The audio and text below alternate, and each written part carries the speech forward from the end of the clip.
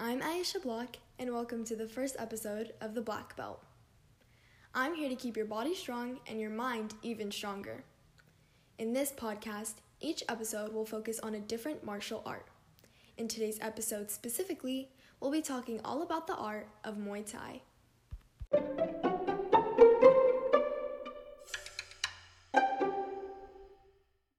Muay Thai, also known as Thai boxing in English, is a kickboxing art.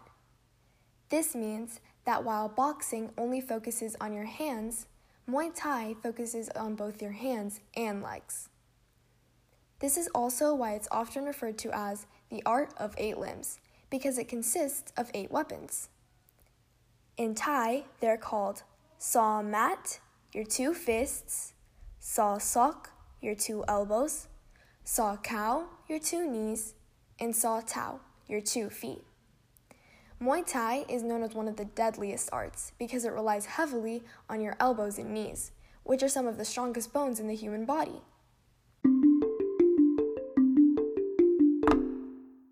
Now, let's talk a little bit about the history of the art.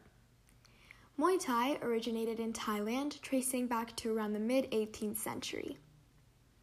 The art was invented by Nai Konamatoma as a form of close-range hand-to-hand combat. The art was originally called Muay Baran, and it was created to use in actual warfare. However, it became a competitive sport. It was so popular that eventually it even became part of festivals. It was also part of military training. Muay Thai was the most popular in the 1980s and 90s. Originally, fighters used ropes to bind their fists, ankles, and feet, but after the first death in the ring, they decided to use gloves and shin guards as a way of protection.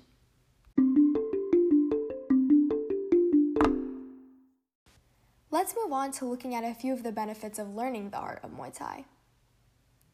Muay Thai is one of the easiest and simplest arts to learn. However, like we mentioned before, it's also one of the deadliest. This contributes to the fact that it's one of the most effective arts for street fighting, offensive and defensively. Since we're using our hands and legs, it's a full body workout. Learning the art increases your stamina, mobility, footwork, balance, and hand-eye coordination.